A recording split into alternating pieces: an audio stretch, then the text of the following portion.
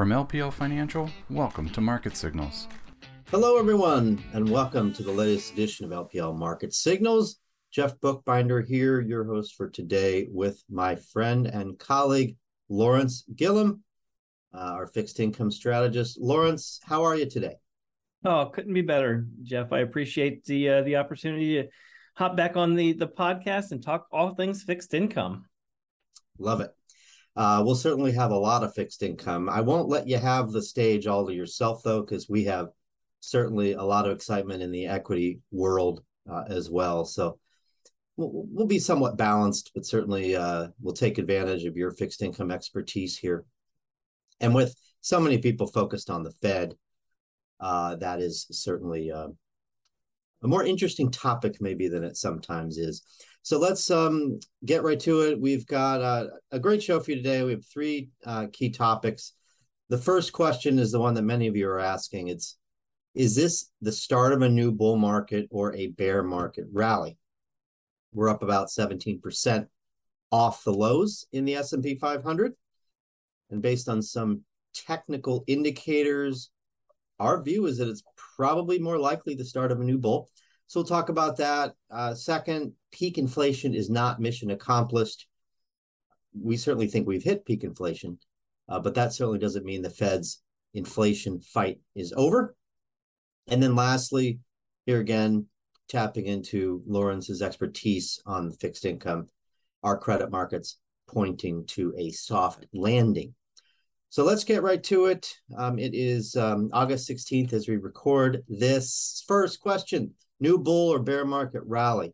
So I'm showing here on the screen the last few bull markets with the bear markets marked in red, just to show you kind of where we are here on the question being, has this bounce, which is pretty big, 17%, does that mean the bear market is over? In other words, will the market retest the prior lows, right? Will we go up 20% before we go back down to those lows in June?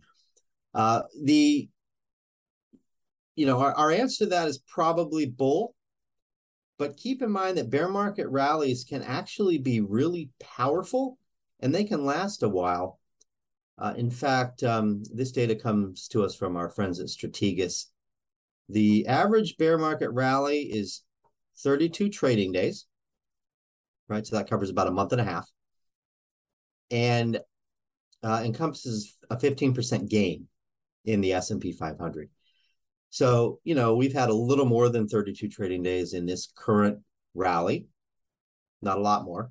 And we got a little more than 15%, right? We got 17. So, it's a little stronger than the typical bear market rally, but not totally out of that realm, right? So bottom line, this could still be a bear market rally. It's certainly possible.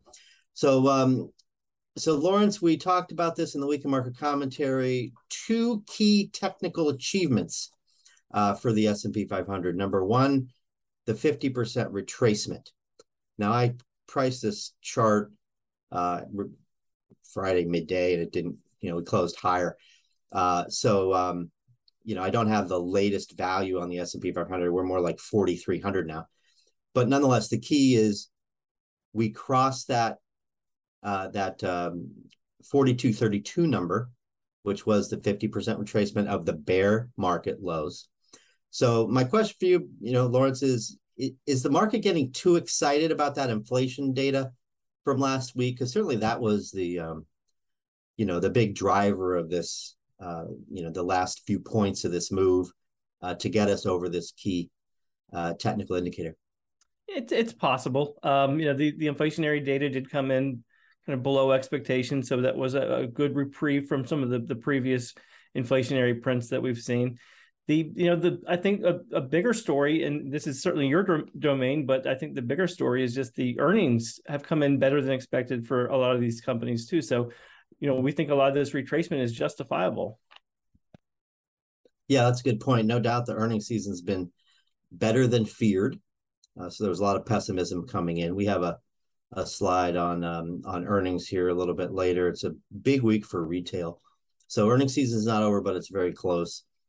So the good news here is that when, coming off of major lows, when bear markets retrace more than 50% of that big decline, the bear markets always end, right? Since World War II, 13 out of 13 times, this retracement has signaled the start of the new bull. Now, that doesn't mean that you're not going to see some volatility, right? And so, over the next few months, history would tell us that maybe we'll have a modest gain and probably a little bit of choppiness. There's certainly a lot of bears out there. In fact, this data comes from Sam Stovall at CFRA. After these 50% retracements, historically, the average gains over the next 1, 2, and 3 months are 1%, 3%, and 2%, right? So, you're higher more likely than you're lower, but modest gains. So we probably need a little bit of digestion here, and we may need a little bit of a pullback. So the next technical achievement for this market is shown here. We broke above the 50% retracement, and we broke above the 90% trigger for percentage of S&P 500 stocks over their 50-day moving averages. We have seen this trigger hit at other major lows, essentially signaling new bulls. Similar story to the last indicator. Just some examples of when we triggered this. And you can see this on the chart for those of you watching. The spikes to over 90% don't happen very often, but when they do happen, they're typically shortly after major lows. So some of the times you'll remember certainly some of these periods. April 2010, right? Coming out of the 2009 lows, which certainly we all remember, we got the trigger then. Coming out of the October 2011 lows, remember that was the whole Greek debt crisis, which essentially was a bear market. Stocks were down very close to 20%. So we got this 90% breadth surge then. When you have a lot of stocks above their moving average, that shows a market that has a lot of breadth to it, which is a positive indicator about the near term. We also had one in April 2016, coming out of that oil and China crisis in late 15. And then 2019, February 2019, coming out of the, it's basically a Federal Reserve crisis, Lawrence, that you remember well, in late 2018. Too many hikes, and the market threw a temper tantrum, and we ended up coming out of that. I know the low was Christmas Eve. Coming out of that bear market, it was basically a bear market, down close enough to 20%. And we rallied up off of that, got the signal. And then the last one I'll highlight is June 2020, coming off of the lockdowns, that low. So these breadth surges tend to happen fairly infrequently, but at really good times. And this suggests that we are indeed starting a new bull market. But again, it doesn't mean that there won't be any volatility. In fact, coming out of the 2011 lows, we did have a 10% correction in early 2012. So this could look like that. Certainly, we all know there's a lot of work that the Fed has to still do on inflation. So that's that. Really, really interesting looking at some of these signals. Now, by the way, not only is the inflation fight not over, but we have a lot of geopolitical risks certainly to consider that have the potential to push this market lower. And there are still a lot of folks out there who think that we didn't have enough panic in June to put in a major low. We don't agree in LPO research. We don't think that's necessary at this point. We got close enough. But there are certainly folks on the other side of the fence that could push this market down. So let's go to our next segment, and this is where I'm going to rely on you, Lawrence, a lot. Talking about what the Fed, how the Fed is going to react to the inflation numbers that we just got, or the inflation numbers we're about to get. So the question here is, well, it's not really a question. It's to point out that peak inflation is not mission accomplished, right? We got the peak, it appears. We're pretty confident that the peak in inflation is in. But the key question, and there's your question, how long will it take for inflation to come down? So we got some charts here on inflation, Lawrence. The first one comes from our chief economist, Jeffrey Roach, actually a couple from him. Durable goods prices lead the way down. This just shows, again, the great CPI number that, we've made some progress here, no doubt, in bringing inflation down. But that services number, that's the one that's going to be a little bit tougher to bring down. Do you think, you think services has just got to hang in there and then we can rely on durables to bring inflation down, or is that not enough? Yeah, I mean, and certainly echoing what we've heard from our chief economist, Jeff Roach. I mean, we have seen durables roll over and price increases start to wane. Non-durables was likely the next shoe to drop in these inflationary prints. But yeah, to your point, services is likely going to stay higher for longer. We've talked about supply chain disruptions, and that certainly was an issue on the durables, non-durable side. On the goods side, services, it's more about just attracting enough people to fill these positions, these open positions, and until we get a increase in the labor market and getting additional people back into the labor market, we could see these service prices continue to stay higher than what we've seen historically.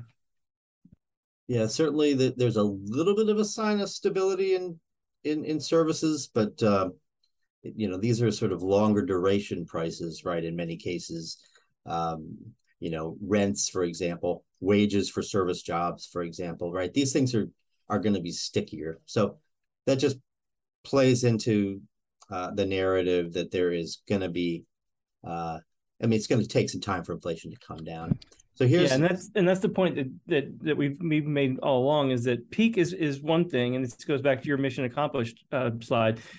We all expected a peak in inflation to show up here soon, but that doesn't mean that inflation is going to get back to that 2% target over the next year or two. It's going to take time before we get back into those 2% levels. So we're excited that we've seen that for all intents and purposes the peak, but the Fed and the inflation data has a long way to go to get back to normal.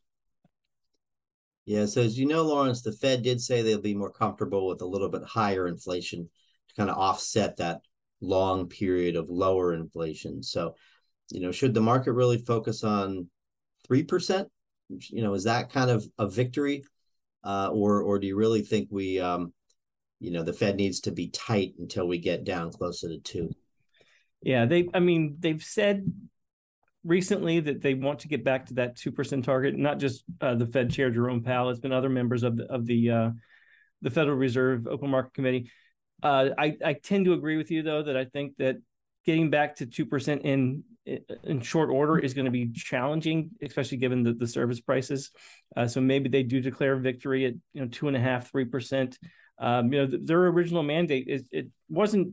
The 2% construct was put in place, I think, by Bernanke, years ago, to kind of anchor inflation expectations because they were worried about deflation or disinflation, right? So they included that 2% target recently. So in their mandate, it doesn't specify 2%. So I think that there is some flexibility around that number. And I do think that they could declare victory a little earlier than going all the way back to 2%. Yeah, certainly the market may have gotten a little ahead of itself in, cheering a pivot, because we have a ways to go before we get that, or, cuts in 2023. Market's probably getting a little too excited too soon. I think we can all agree. But, there's more good news, I'd say, in this, and that the indicators that we follow that reflect supply chain gluts are getting better. Right. There's a Federal Reserve, I think it's out of the Federal Reserve of New York, indicator of supply chain pressures. And then we have, evidence that producer prices are coming down. Right. That was a two-part surprise. Good news last week. Right. Better than expected CPI and PPI. And producer prices, as you're seeing here, do tend to lead to downward pressure on CPI when they fall. And that's indeed what happened. So the CPI probably needs to play some catch down to the producer prices, so to speak, which is certainly good news. Of course, we all care about inflation for the obvious reason. It's, eroding purchasing power. But we, as market watchers, I think we probably care more about it just because of what it means for the Fed. So And Lawrence, not only are we talking about the Fed in terms of, rate hikes, and I know you and the team think we're going to get maybe another point, possibly less, but maybe another point of rate hikes this year.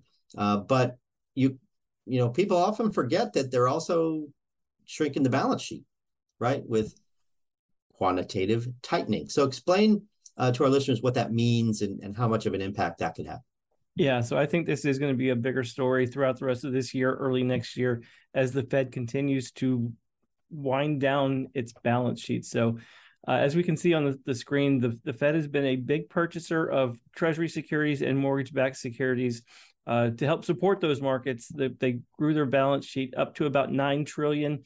And they've recently announced that they're going to start to let some of these bonds, as they mature, roll off their balance sheets in an attempt to reduce the size of their balance sheet. The Fed is just not comfortable with the footprint that they have in the Treasury market or the mortgage-backed securities market. They want to slowly remove themselves from those markets. So the Fed is letting $30 billion in Treasury securities roll off its balance sheet every month, and $17.5 billion in mortgage-backed securities roll off their balance sheet each month, until September, where they're expected to increase those amounts by twice as much. So $60 billion in Treasury securities and $35 billion in mortgage-backed securities every month. And it's again, in an attempt to reduce the size of the balance sheet. This is an experiment that's only happened one other time, and it didn't really go great. You showed earlier about 2018-19, where we did see some upward pressure on spreads and yields and downward pressure on equity prices because of the tightening that went too far that time. So this is again an experiment that's only happened one other time. It didn't work out well. So there is some doubt that the Fed can actually remove itself from the Treasury securities market or the mortgage-backed securities market completely. Right now, the Fed is the primary liquidity provider for the Treasury market. So, and we know that the Treasury market arguably is the most important market in the world. So as they remove their footprint in there, on those markets, we could see additional volatility. So it is something that we're going to continue to watch and pay attention to. I personally doubt that they're going to be able to remove themselves completely from the Treasury market, just given the importance of that market and the poor liquidity that we're already seeing in that market with the Fed's participation. So more to come over the course of the rest of this year and certainly into next year as the Fed proceeds with balance sheet runoff. Yeah, I saw a stat I thought was interesting, Lawrence. This is from Bank of America. They actually said quantitative tightening through 2023 is worth 7% on the S&P 500. So, from current levels, stocks will correct or pull back 7% just based on QT alone.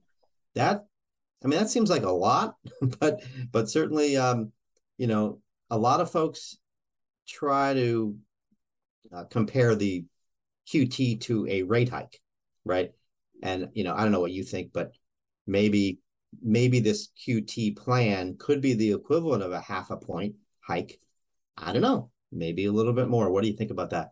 Yeah, there's a lot of uncertainty within the Federal Reserve itself, actually, in terms of the amount of tightening that would take place by reducing the size of its balance sheet. I have seen the 50 basis point hike equivalency for the reduction of the Fed's balance sheet. I've also seen 25 basis points or a full percent. So again, this has only happened one other time. So I think the Fed doesn't even know what to expect in terms of reducing the size of its balance sheet. And I think that's one of the main reasons why they want to remove themselves from these markets, because there's just a lot of uncertainty with how this plays out as they extricate themselves from these markets. But yeah, 25 to 50 basis point rate hike in terms of financial conditions tightening sounds about right, according to some of the research that they've put out recently. Yeah, there's no doubt this is tightening, and there's no doubt that rate hikes coupled with balance sheet reduction increase the risk of a policy mistake from the Fed. So this is certainly something we'll have to watch really closely, and probably, based on the fact that they've never done this before, and there's doubt as to whether they can even pull back from the Treasury market. They are going to go very slowly and carefully. Some of you may remember the famous Janet Yellen quote: "This will be like watching paint dry." So that is not very exciting. Just one other comment real quick on just balance sheet reductions. It's not just the Fed, it's also the ECB, the Bank of Japan. They all experimented with this quantitative easing. Certainly the Fed is further along in trying to reduce the size of its balance sheet, but as you know, if the ECB is able to reduce its balance sheet, as the Bank of England is able to reduce its balance sheet, certainly the Bank of Japan we think is probably going to be in these markets for a long time, if not forever. But again, these are kind of coordinated global monetary tightening that could impact the global growth prospects. So again, it is going to be an interesting thing to watch over the course of the rest of this year and next year, because these are experiments that haven't gone great previously, and now we're having a lot more central banks trying to remove themselves from these markets. So interesting times for sure. Yeah, no doubt. So let's continue with the bond market theme, and I'll pose this question to you, Lawrence: is what are the credit markets saying about soft landing prospects? I know I've seen some of your work recently pointing to the improvement in the credit markets that has accompanied this equity market rally. So here we have a chart of credit spreads. What are they telling us? Yeah, so we have seen credit spreads tighten over the past, say 6 weeks, particularly in the high yield corporate credit markets. Just as a reminder, we tend to look at the high yield corporate credit markets as that canary in the coal mine. High yield markets, the returns are asymmetrical in that there's a lot of downside and not a lot of upside. So these high yield credit markets tend to be first movers if macro events are expected, or if economic slowdown is on the horizon. So it is comforting that we are seeing credit spreads tighten. We did see a lot of widening or yields and spreads higher at the beginning of this year. But as the concerns or threats of an economic recession have kind of dissipated or waned over, recently, we certainly don't think there's going to be a recession over the next 6 months.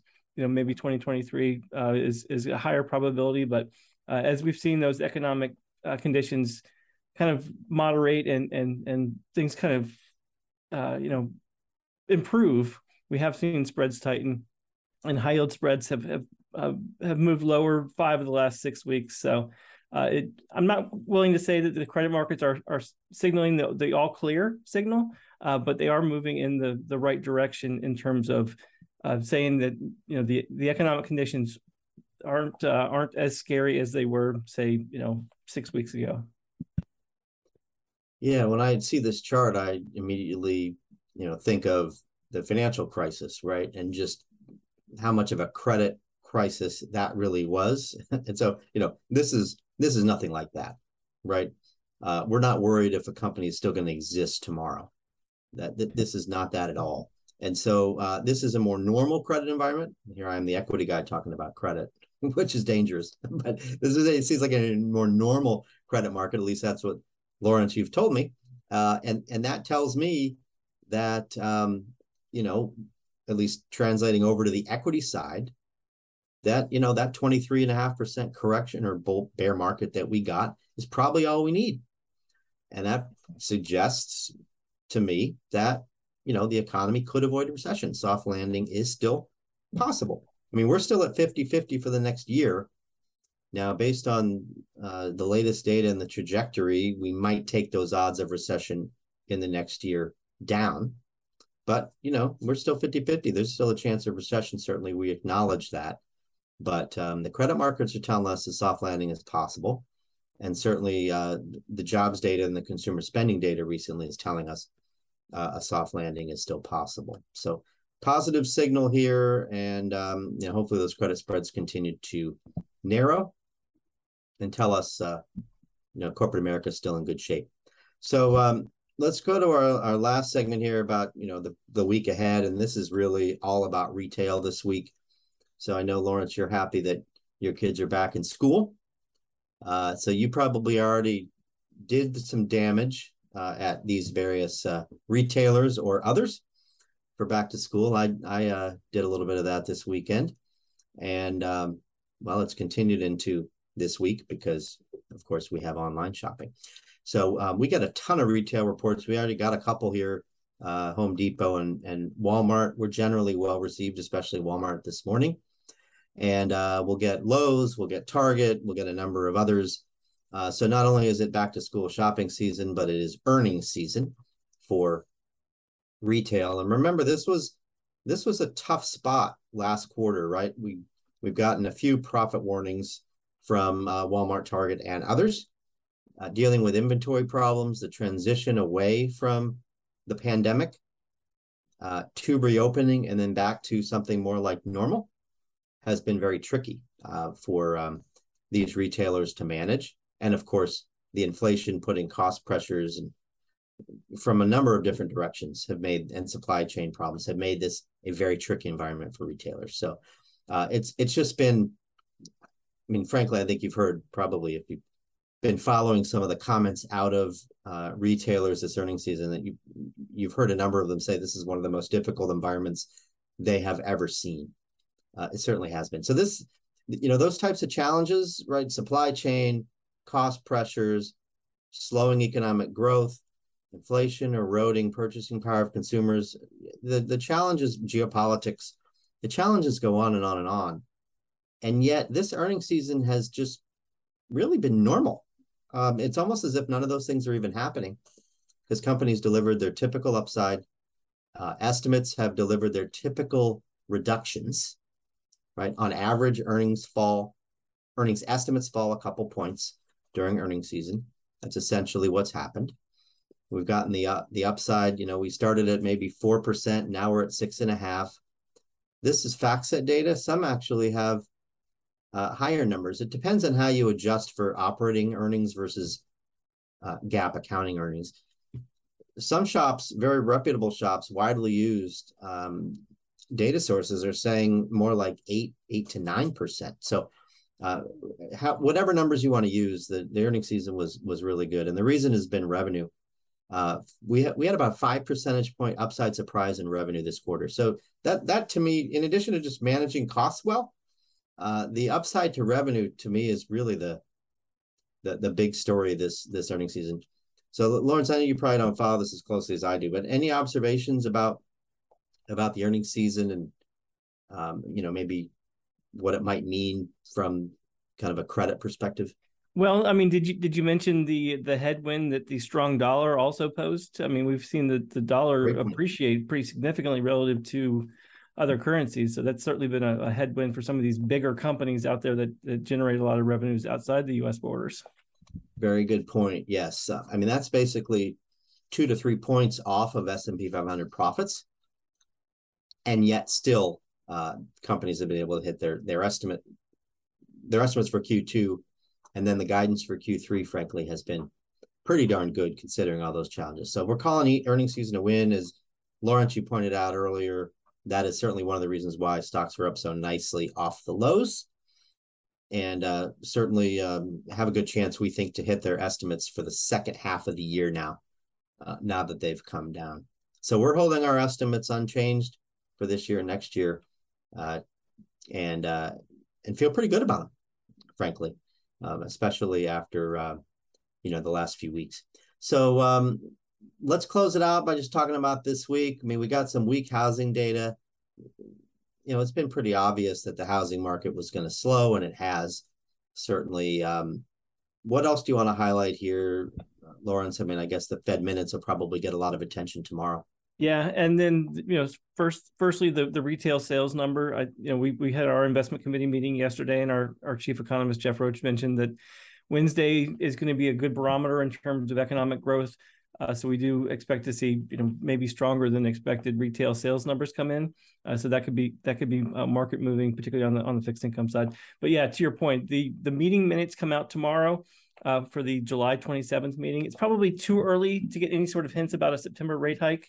But we will get some additional information on things like, what the neutral rate of interest was, as Chair Powell mentioned that at 2.5% they were at that neutral rate. So curious to see the discussions around that. And then again, looking to see what sort of information they've talked about or can provide about just the illiquidity in the Treasury market and this ongoing quantitative tightening that they're going to pursue over the next few years. So I think it is going to be an interesting release of meeting minutes.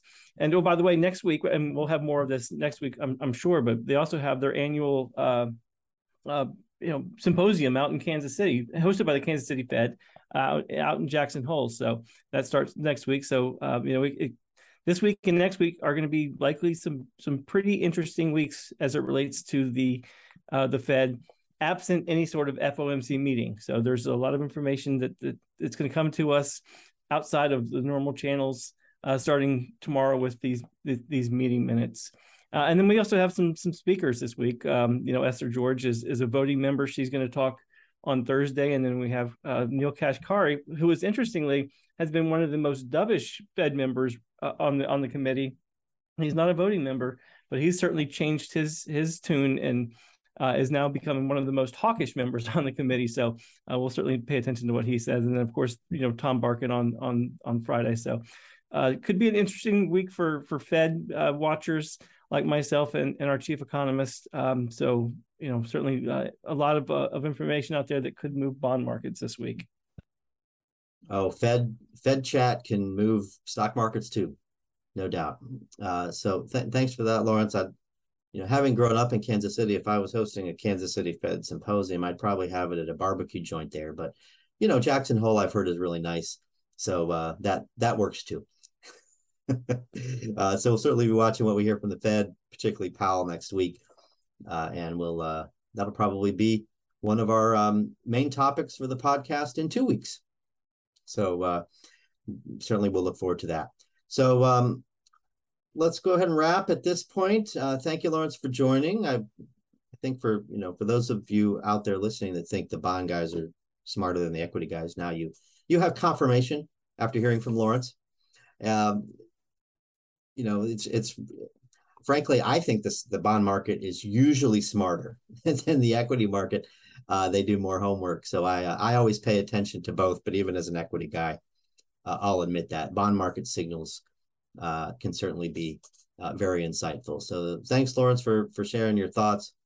Thanks everybody for listening or watching to another edition of LPL Market Signals. We'll be back with you next week. We'll see you then. This material was provided by LPL Financial, is for general information only, and is not intended to provide specific advice or recommendations for any individual. There is no assurance that the views or strategies discussed are suitable for all investors or will yield positive outcomes. Investing involves risk, including possible loss of principal. Any economic forecasts set forth in the podcast may not develop as predicted and are subject to change. References to markets, asset classes, and sectors are generally regarding the corresponding market index. All indexes are unmanaged and cannot be invested into directly. Index performance is not indicative of the performance of any investment. All performance reference is historical and is no guarantee of future results. All information referenced in the podcast is believed to be from reliable sources. However, we make no representation as to its completeness or accuracy. Securities and advisory services offered through LPL Financial, a registered investment advisor and broker-dealer, member FINRA and SIPC insurance products are offered through LPL or its licensed affiliates. To the extent you are receiving investment advice from a separately registered investment advisor that is not an LPL affiliate, please note LPL makes no representation with respect to such entity. If your financial professional is located at a bank or credit union, please note that the bank or credit union is not registered as a broker-dealer or investment advisor. These products and services are being offered through LPL or its affiliates, which are separate entities from and not affiliates of the bank or credit union. Securities insurance offered through LPL or its affiliates are not insured by the FDIC or NCUA or any government agency, not bank or credit union guaranteed, not bank or credit union deposit or obligations, and may lose value.